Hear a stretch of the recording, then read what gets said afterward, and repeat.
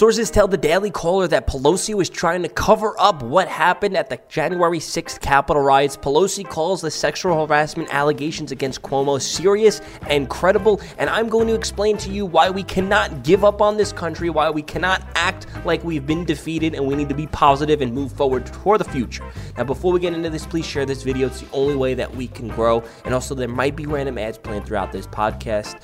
Those help and support the show, so please bear with me. Now, let's get into this. Sources say that conversations Pelosi had with a sergeant at arms about National Guard presence factored into a blender of decision-makings that led to a riot. So sources tell Daily Caller that the former sergeant of arms, Paul Irvine, is covering up for Nancy Pelosi, citing optics regarding the January 6th Capitol riots. So let's read of what was said and what these sources say, and we'll break it down. So in the aftermath of January 6th Capitol, former Sergeant-at-Arms Paul Irving recalled to the House admin how previous decisions with Speaker Nancy Pelosi and her office factored into a blender of decision-making, according to three sources with known knowledge of Irvine's talks with the House admin. Pelosi's office had previously impressed upon Irvine that the National Guard was to remain off Capitol grounds. So, I mean, if this is true, Pelosi saying, well, it was credible threats ahead of time. We knew this was going to, whatever, it lends more weight to it being a setup. Irvine allegedly told House admin the discussions which centered around optics allegedly occurred in the months prior to January 6th riot, during a time when development of federal resources for civil unrest was unpopular with the Democrats and many members of Congress. Now, it's weird how she cares about the optics of the National Guard being on the grounds of the Capitol when they literally bust in like a giant National Guard army for the inauguration. It's crazy. It's like, oh, now you care. And the plan to get the National Guard in there. There was a lot of National Guard in there by January 6th. They were building up and preparing, but then there was just no National Guard on the Capitol grounds, which is very, very odd, very odd. The three sources who confirmed the decision to the Daily Caller did not under the condition of anonymously, citing the fear that putting a chill on further witness on how the security situation unfolded January 6th. The discussion, if accurate, raises questions as to what role Pelosi's office had in the security failures that resulted in the resignation of both Irvine and former Chief of Capitol Police Stephen Sund. Pelosi's deputy, let's be real, the Democrats have a history of failure for security when it comes to government buildings. So in quotes, the Pelosi Deputy Chief Staff Drew Hammond did not deny the allegations in the statement to the Daily Caller.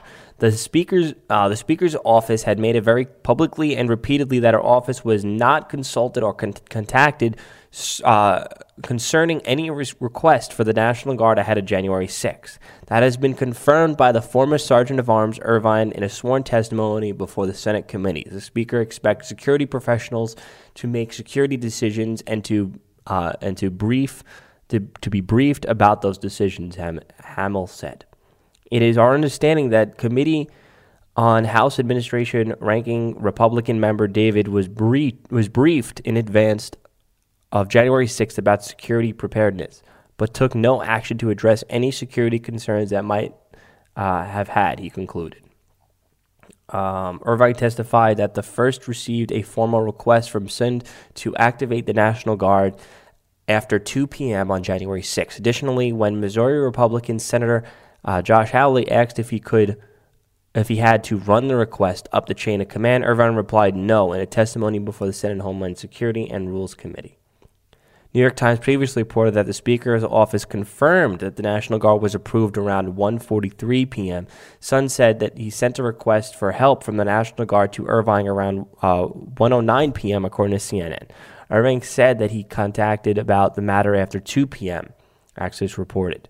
Sources questioned how Irvine got the request after 2 p.m., but Pelosi approved the request at 1:43 p.m.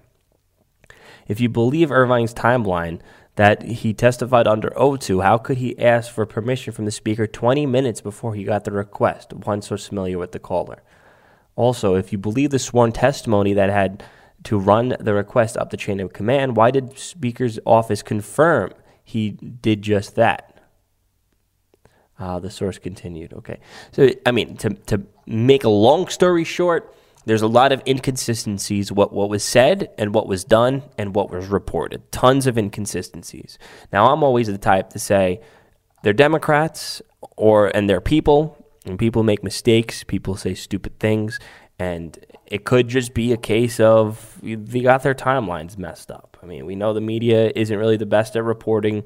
We know that Democrats aren't the best at anything. So it's entirely possible it's just a bunch of mistakes that were said when it comes to the timing and what was happening. But it's just as likely for the Democrats to be lying and and to be nefarious. So, I mean, this is, to me, it's still up in the air. It could go either way. Either way, it's tons of incompetence, and I think Pelosi should not be in office, clearly. So Pelosi calls the sexual harassment allegations against Cuomo serious and credible. Now, I believe that Pelosi and the Democrats want Cuomo out. And my theory is, one, because the Democrats are always fighting for power and knocking down, I guess, one of the leaders of the Democrat Party will create a power vacuum that everyone would just be trying to gobble up to take that position. Because the Democrats used all the forces and all the powers that be to make sure Cuomo looked like a hero when it came to handling COVID. They tried their best. They gave him a damn Emmy. They gave him round-the-clock positive coverage. They helped him even cover up what happened with the nursing home. But guess what? All of it has been exposed.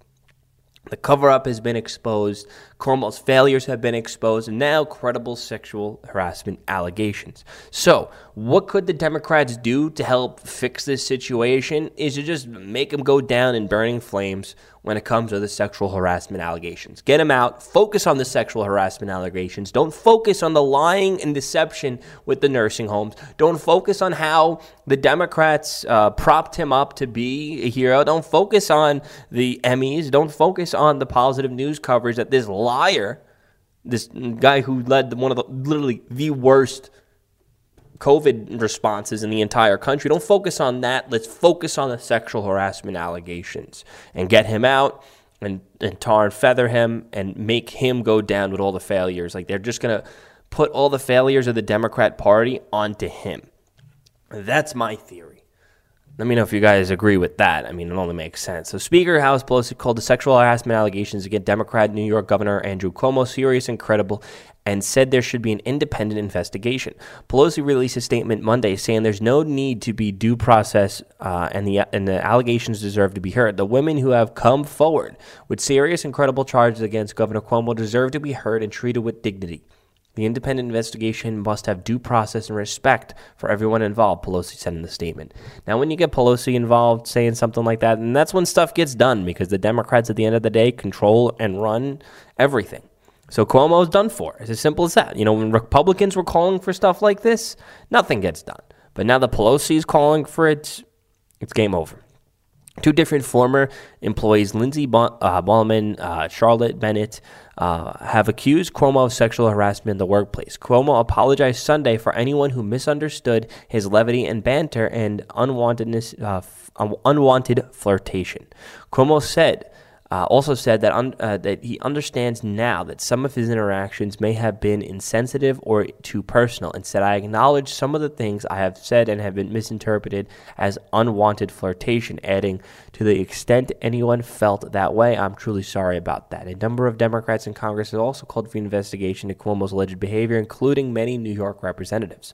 Now, it's crazy how they care more about old sexual harassment allegations than they do about Cuomo killing literally thousands of homeless people and nursing home people and covering up. Sorry, I just got better from COVID. That's why I sneezed, and I cannot smell anything. That's right, I lost my sense of smell. Hope it comes back, but sorry for sneezing.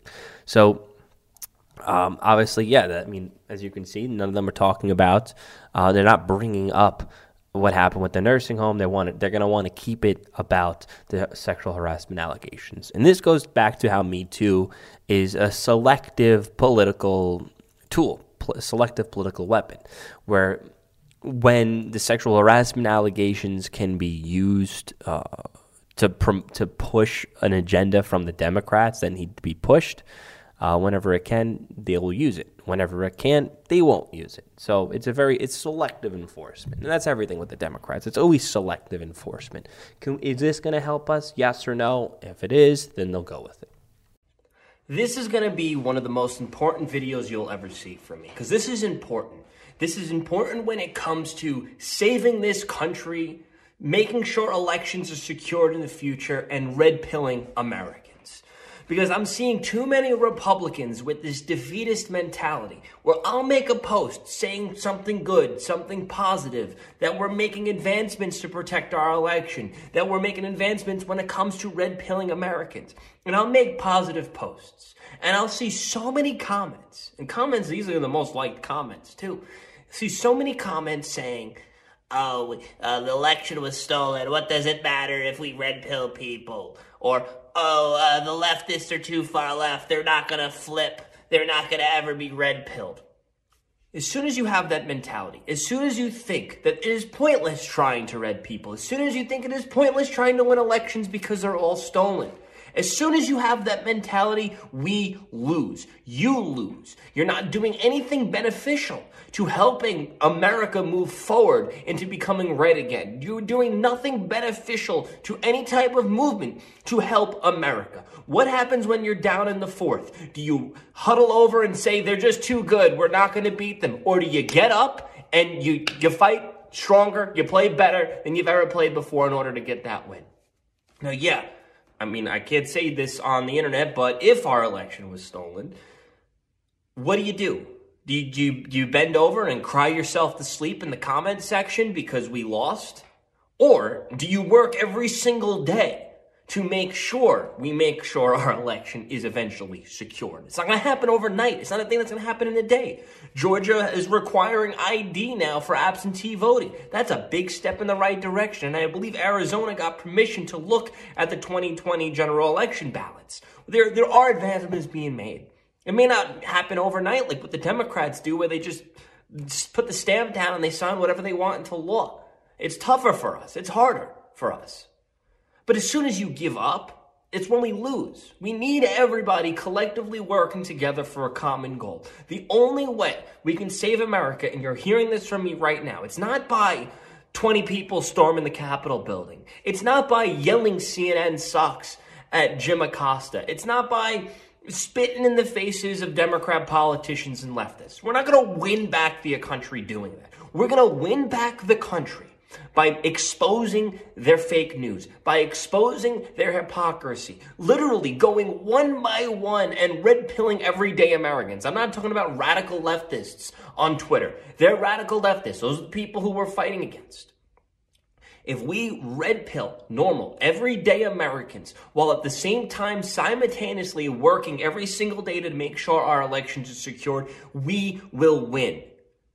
We've experienced massive highs with Trump's presidency, and now we're experiencing massive lows with Biden. And this is the defining moment. Are you going to curl up, huddle in a corner, and just give up on life? Or are you going to stand back up and fight back 10 times harder to make sure we can save this country? Because if you're going to have that mentality of, it's all hope is lost, what are we going to do? The country's screwed, we're doomed. If you're going to have that mentality, then just get off my page right now. Because you're not helping anybody. You're making things worse. You're holding back other people who want to join into the movement to making sure America is saved. As soon as you give up, we lose. So if you're going to have that negative defeatist mentality, go somewhere else. We don't want that here.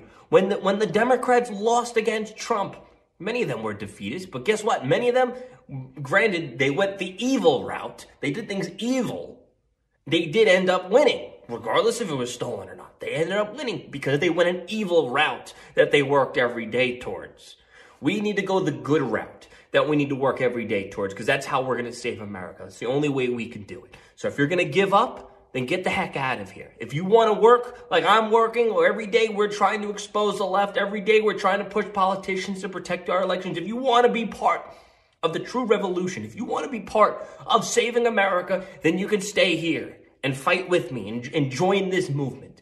If you don't want to, then leave. I don't want to see your comments. I don't want to see your DMs. I don't want to see that negativity. It does not help anybody. It doesn't help anything. It actually makes things worse. So you can either contribute to the destruction of this country by doing nothing and complaining about things, just complaining, just sitting there and complaining, or are you going to work hard every single day to red pill people, expose the left, and make sure our elections are secured? You have two options. One is being proactive and one is being reactive. Be proactive. Thank you. If you enjoy what I say, go listen to my podcast, The Joey Saladino Show, and all the podcast apps. Peace out.